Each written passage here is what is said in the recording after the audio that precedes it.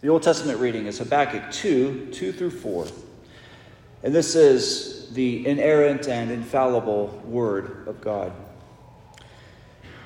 And the Lord answered me, write the vision, make it plain on tablets, so he may run who reads it. For still the vision awaits its appointed time. It hastens to the end, it will not lie. If it seems slow, wait for it.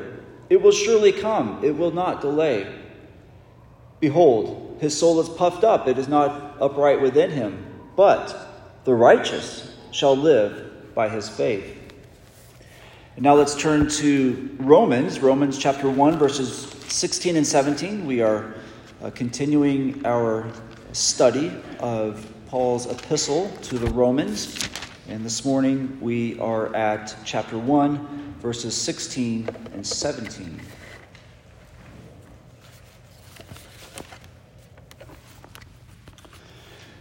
For I am not ashamed of the gospel, for it is the power of God for salvation to everyone who believes, to the Jew first and also to the Greek. For in it the righteousness of God is revealed from faith for faith. As it is written, the righteous shall live by faith.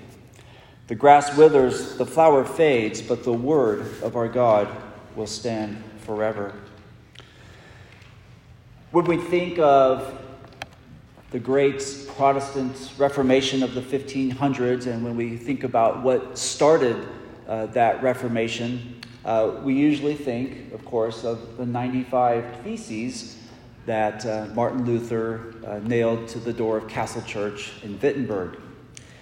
But it may be more accurate to say that what began, or what was the spark of the Reformation, was not the 95 Theses, but rather it was 2 Bible verses. The true impetus for the Reformation was the truth that Luther discovered, or really rediscovered, as he studied these 2 verses, Romans chapter 1, verse 16 and verse 17. Martin Luther, he was a young professor at the university in Wittenberg, professor of theology, and as part of his work and study, he began an intense study of the book of Romans. And there is one phrase in the book of Romans, in chapter 1, verse 16, that proved to be a great torment to Luther's soul. And that phrase is, the righteousness of God. The righteousness of God. And Luther was taught to understand that the righteousness of God is that righteousness by which a holy God, a righteous God, condemns unrighteous and unholy sinners. And for Martin Luther, an Augustinian monk who had an extraordinarily intense understanding or sense of his own sin, of his own unworthiness before God, this idea that the righteousness of God revealed in the gospel condemns him, this became a torment. This struck terror into Luther's heart. And Martin Luther even went so far as to say this. This is his own reflections on this time in which he wrestled with these verses. He said, though I lived as a monk without reproach, I felt that as a sinner before God with an extremely disturbed conscience. I felt that I was a sinner before God with an extremely disturbed conscience. I could not believe that he was placated by my satisfaction. I did not love, yes, I hated the righteous God who punishes sinners.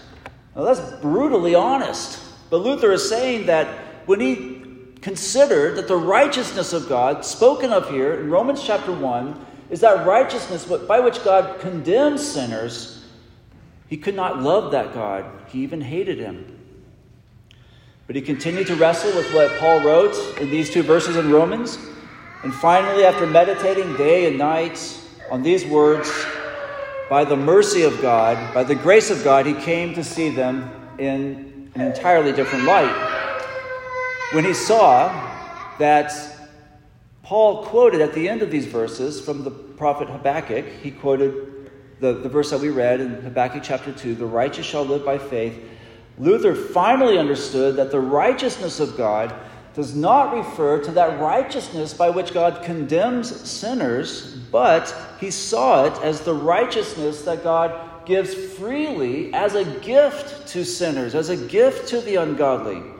That is, to all who come by faith in Jesus Christ, God gives the gift of his righteousness for our salvation.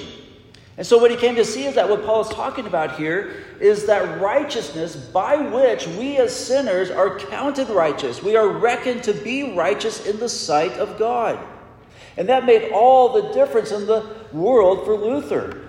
He says this, he said, here, when he came to this realization, he says, here I felt that I was altogether born again and had entered paradise itself through open gates.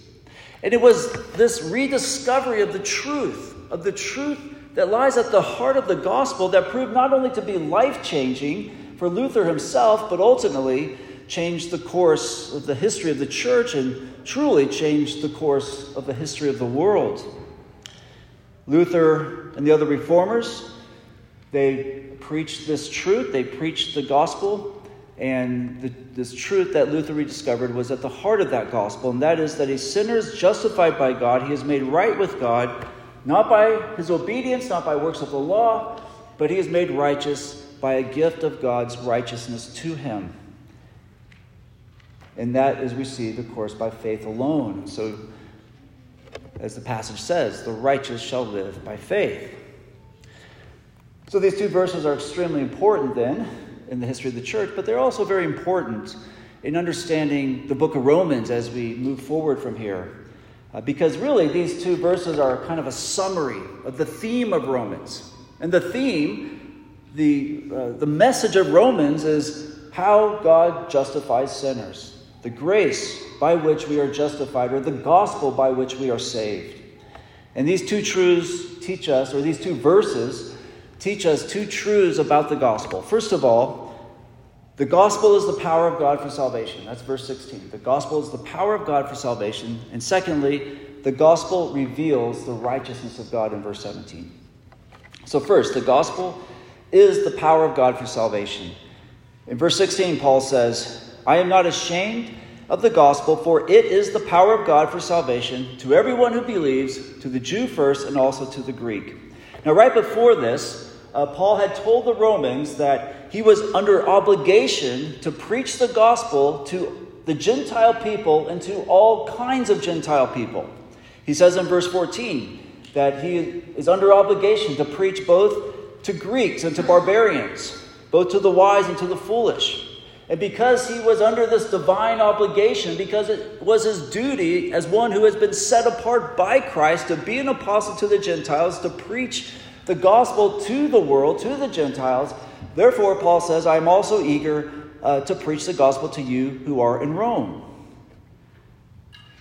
But for Paul, what drove him to preach this gospel was not only that he was under divine obligation. It's not only that he was constrained by Christ, his Lord, to do what he has been called to do, to preach the gospel. That was not the only thing that drove Paul, but there was something about the gospel itself that compelled him, that drove him to proclaim the good news of Jesus Christ. And that is what he says in verse 16.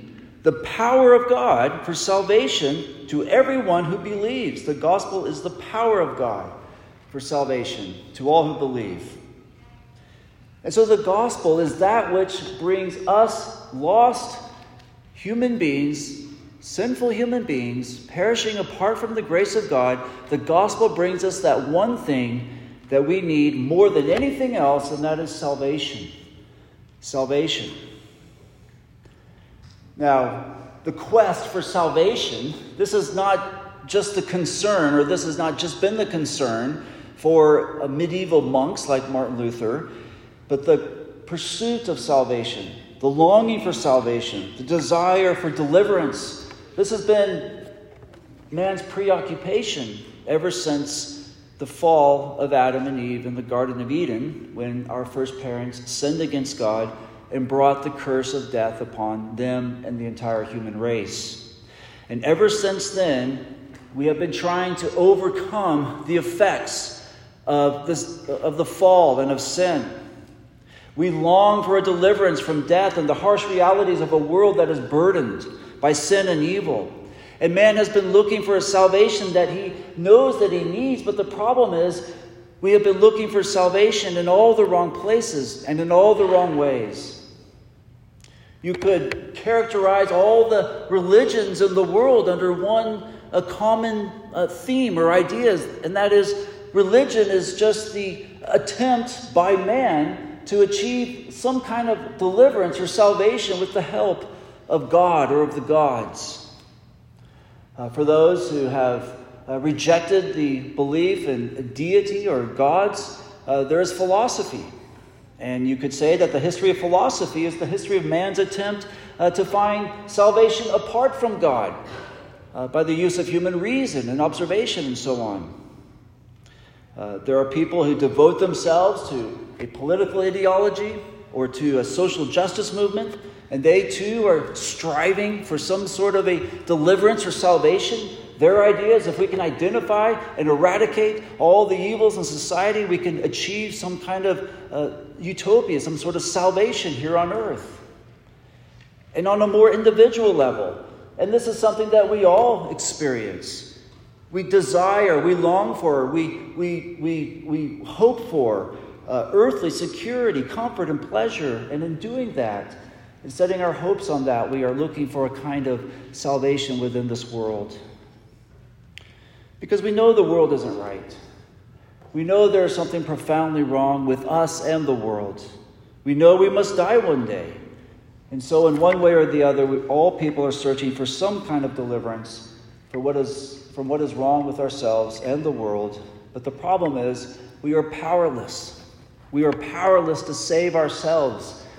We cannot do it on our own.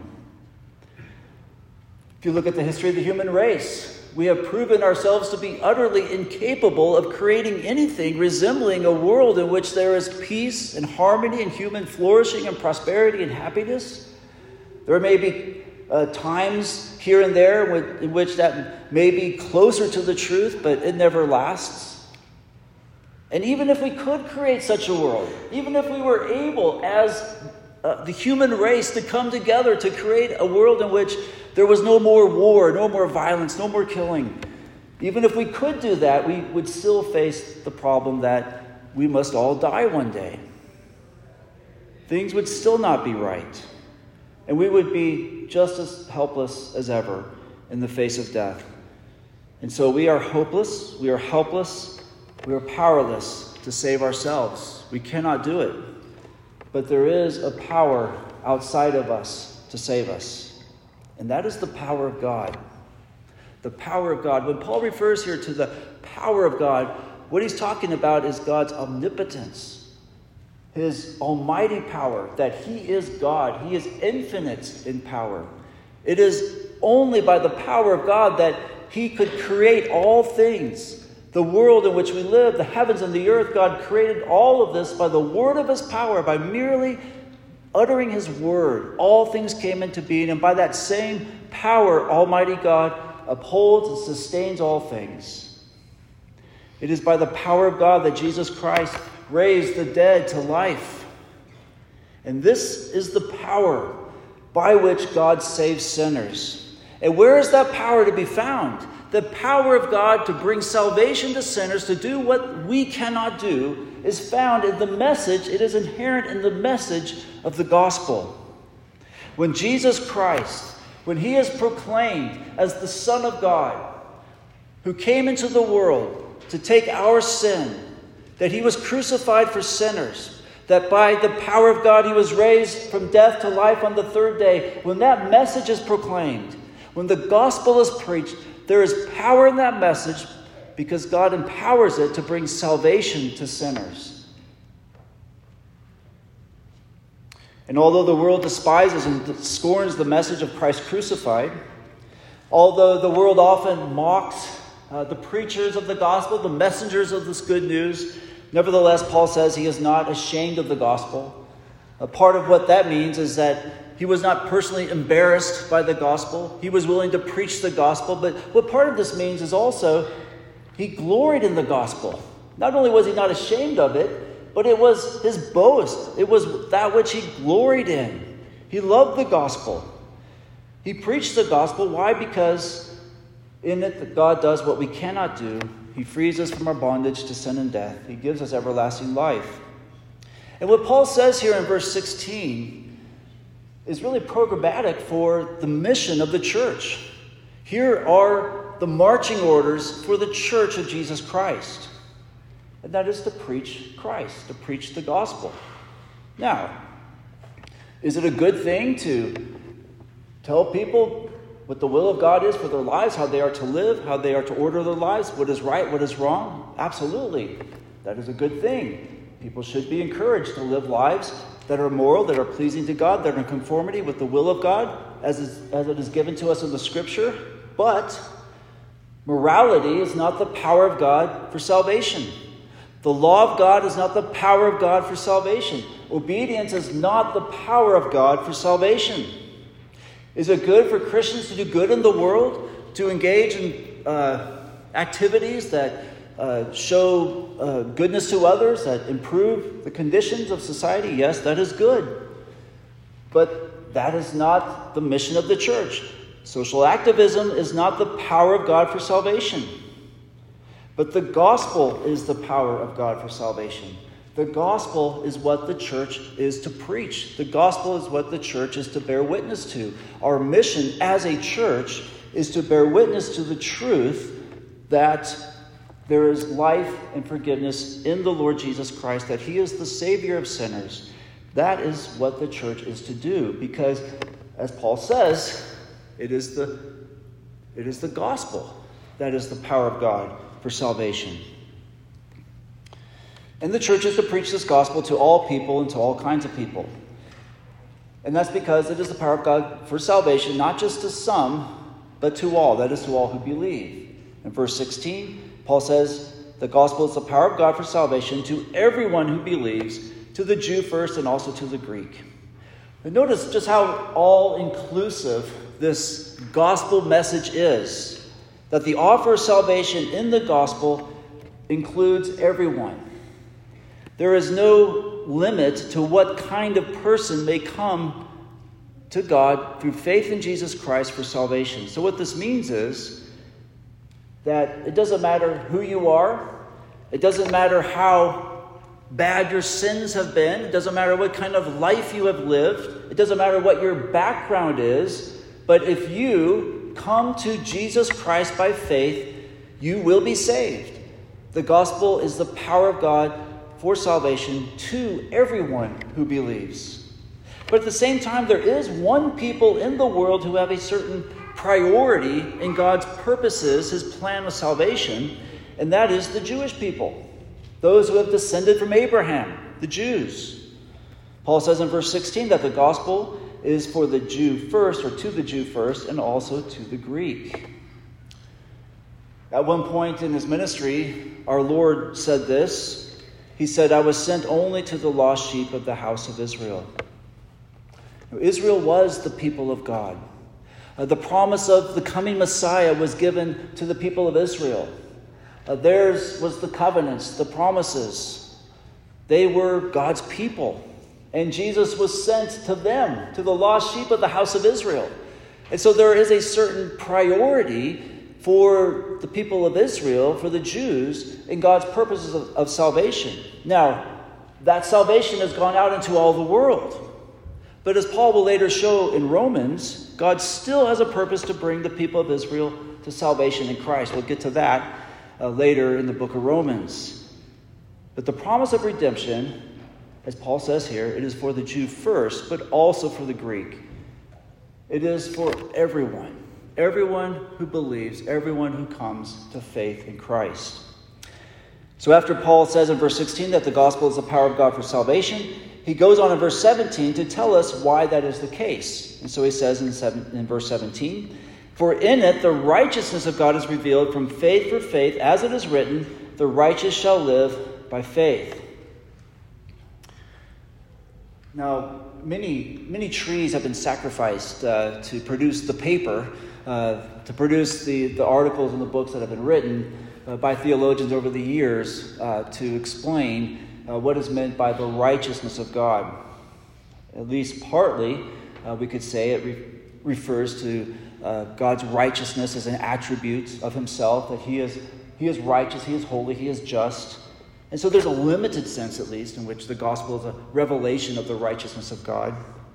But the truth that set Luther free, the truth that caused him to feel like he was born again, that opened the gates of paradise for him, that is the truth that in verse 17, what is being said here is that the righteousness of God is not primarily his inherent righteousness by which he judges people, but the righteousness of God in verse 17, this is the righteousness revealed in the gospel that God imputes or he reckons to those who come to faith in Christ. It is his righteousness that is a gift for sinners who come to him through Christ. And one reason why we know that this is what the righteousness of God, what that phrase means here in Romans 1:16 and 17, is because of the way that Paul uses that expression or similar expressions in his other writings. For example, in Philippians chapter 3, verses 8 and 9, let me read those two verses. This is what Paul says. Indeed, I count everything as lost because of the surpassing worth of knowing Christ Jesus my Lord. For his sake I have suffered the loss of all things and count them as rubbish in order that I may gain Christ and be found in him, not having a righteousness of my own that comes from the law, but that which comes through faith in Christ, the righteousness from God that depends on faith. And so Paul's hope was not his own righteousness based on observing the law, but his hope was the righteousness that comes from God. And that righteousness from God is the very same thing that Paul is talking about here in Romans chapter 1, the righteousness of God. It is a righteousness from God, a gift of God. In 2 Corinthians 5:21, we read this. For our sake he made him to be sin, who knew no sin, so that in him we might become the righteousness of God. Well, in what sense is it that we become the righteousness of God? We become the righteousness of God in the very same sense that this verse says that Jesus was made sin for us. That is, just as Jesus was counted unrighteous, just as Jesus was imputed with our sin and our guilt, he was made sin in that sense. So in the very same sense, the righteousness of Christ is reckoned as ours. It is counted as ours so that we become the righteousness of God. And so again, when we consider what Paul says in other places, it sheds light on what he means here when he talks about the righteousness of God being revealed in the gospel. It is that gift that he gives us. And this is the truth that lies at the very heart of the gospel. I said earlier that ever since the fall of Adam and Eve, ever since they disobeyed God and plunged the human race into sin and misery and guilt and everything that we are living with now, ever since then, man has been on a quest for salvation. Whether he calls it that or not, whether he recognizes that or not, that is, we are looking for deliverance. But the problem is, we don't really understand our most basic problem. What do we need to be saved from? What do we need to be delivered from? Now, of course, we need to be delivered from death, from evil, from the consequences of our sin. But there's something greater, something more fundamental, from which we need deliverance, salvation. Our most fundamental problem as sinners is that we are guilty before a God who is perfect in holiness and righteousness. And apart from his grace, because of our sin, because of our guilt, we must be condemned. We must be judged guilty and suffer the consequences of that punishment, which is an eternal separation from God, eternal suffering, the penalty of the law for our sin. That is our most fundamental problem. It's not just that we experience suffering and misery in this world because of our sin, the sins of others, because we live in a fallen world. That is bad enough. But that's not our basic problem. Our basic problem is that we cannot come before God in our sin and expect anything but eternal condemnation. And so the salvation that we need, the deliverance that we need, is a deliverance from the wrath of God. And Luther, he understood this as well as anyone else has ever understood it. In his day, Luther, he was a pious monk. We would hold him up today as a paragon of righteousness and piety. This is a godly man. He doesn't do anything wrong. He lives in his, with his fellow monks, and he's righteous. He prays all day. He worships all day. But Luther knew his heart. Luther knew that within there was impurity. There was sin. He knew that he wasn't right before God. And so as he wrestled with verses 16 and 17, he couldn't get past this notion of the righteousness of God that must condemn him. He couldn't get past that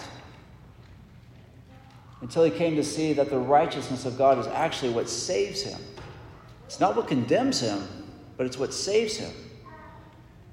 And this is what saves you and me. In the gospel, God takes the perfect righteousness of Jesus Christ and he applies it to you as though you yourself, as Jesus did, as though you yourself have lived a perfect life, as though you have never sinned, as though your entire life you have given yourself 100% entirely to the worship and the obedience of God and the love of your neighbor. That is how God looks upon you as you are covered with the righteousness of Christ. He gives you his righteousness so that your sins are forgiven, so that it is as though you have never sinned at all. All of the sins of which you and I are guilty, when God looks upon us as we are in Christ, he doesn't see them. They are gone. All he sees is righteousness, purity, holiness. And so in Christ, your sins are forgiven. You are pure, you are holy, you are righteous in Jesus Christ. And one day when Jesus comes again to judge all people, you will be declared on that day by Christ that you are innocent. You will be revealed before all creation as to what you truly are in Christ, that is, a child of God, beloved of God, an heir of everlasting life. This is the gift that God gives us in Christ. And this is why what Paul says here in Romans 1, 16 and 17 gets at the very heart of the gospel. A righteousness of God revealed, given to us in the gospel. Paul says in verse 16 that this power of God for salvation is to everyone who believes. Everyone who believes. And then in verse 17 he says that this righteousness of God is revealed from faith for faith. This is another phrase that has cost the lives of a few trees as people have tried to explain and understand what does this mean. It's hard to be really dogmatic about what this phrase means. I believe, my understanding is that what Paul is saying here is that it is by faith from first to last. Only by faith. If you read the English Standard Version, you'll notice the footnote for this expression, from faith, for faith. The footnote says, beginning and ending with faith. In other words, the righteousness by which we are justified, the righteousness that we receive is a gift from God. It is not based in any part. It is not grounded in any way on your obedience, your goodness, your works. It is entirely yours by coming to Jesus, entrusting yourself to him, submitting to him, believing in him. It is from faith for faith. And then Paul goes on to show at the end of verse 17 that this gospel truth, that we are saved, delivered by faith alone, that this is nothing new. He didn't invent this. This is not something that he came up with, but this was the gospel that was preached in the Old Testament as well. He quotes from the prophet Habakkuk, Habakkuk 2:4, the righteous shall live by faith. Those who are counted righteous before God because of this gift of righteousness, they are those who will live forever in glory. The righteous shall live. And how is that? It is by faith. It is by faith. And so the only way of salvation is putting your trust in Jesus Christ. And if you have not entrusted yourself to Christ, believe in him, repent of your sin, come to Jesus Christ as your Savior, believe in him. And when you do, his righteousness becomes your own. Your sins are forgiven. You receive the gift of eternal life. And this is the gospel of salvation. This is the power of God for salvation. Coming to the person of Jesus Christ as he is revealed to us in the gospel. This is how we are saved from all that we need to be saved from. And this is what these two verses are all about. This is what changed the life of Luther. This is what changed the course of the church. This is the power of God. And as we'll see in these two verses, the gospel, this is a summary also of what really the letter to Romans is all about. This gospel by which we are saved. Let's pray.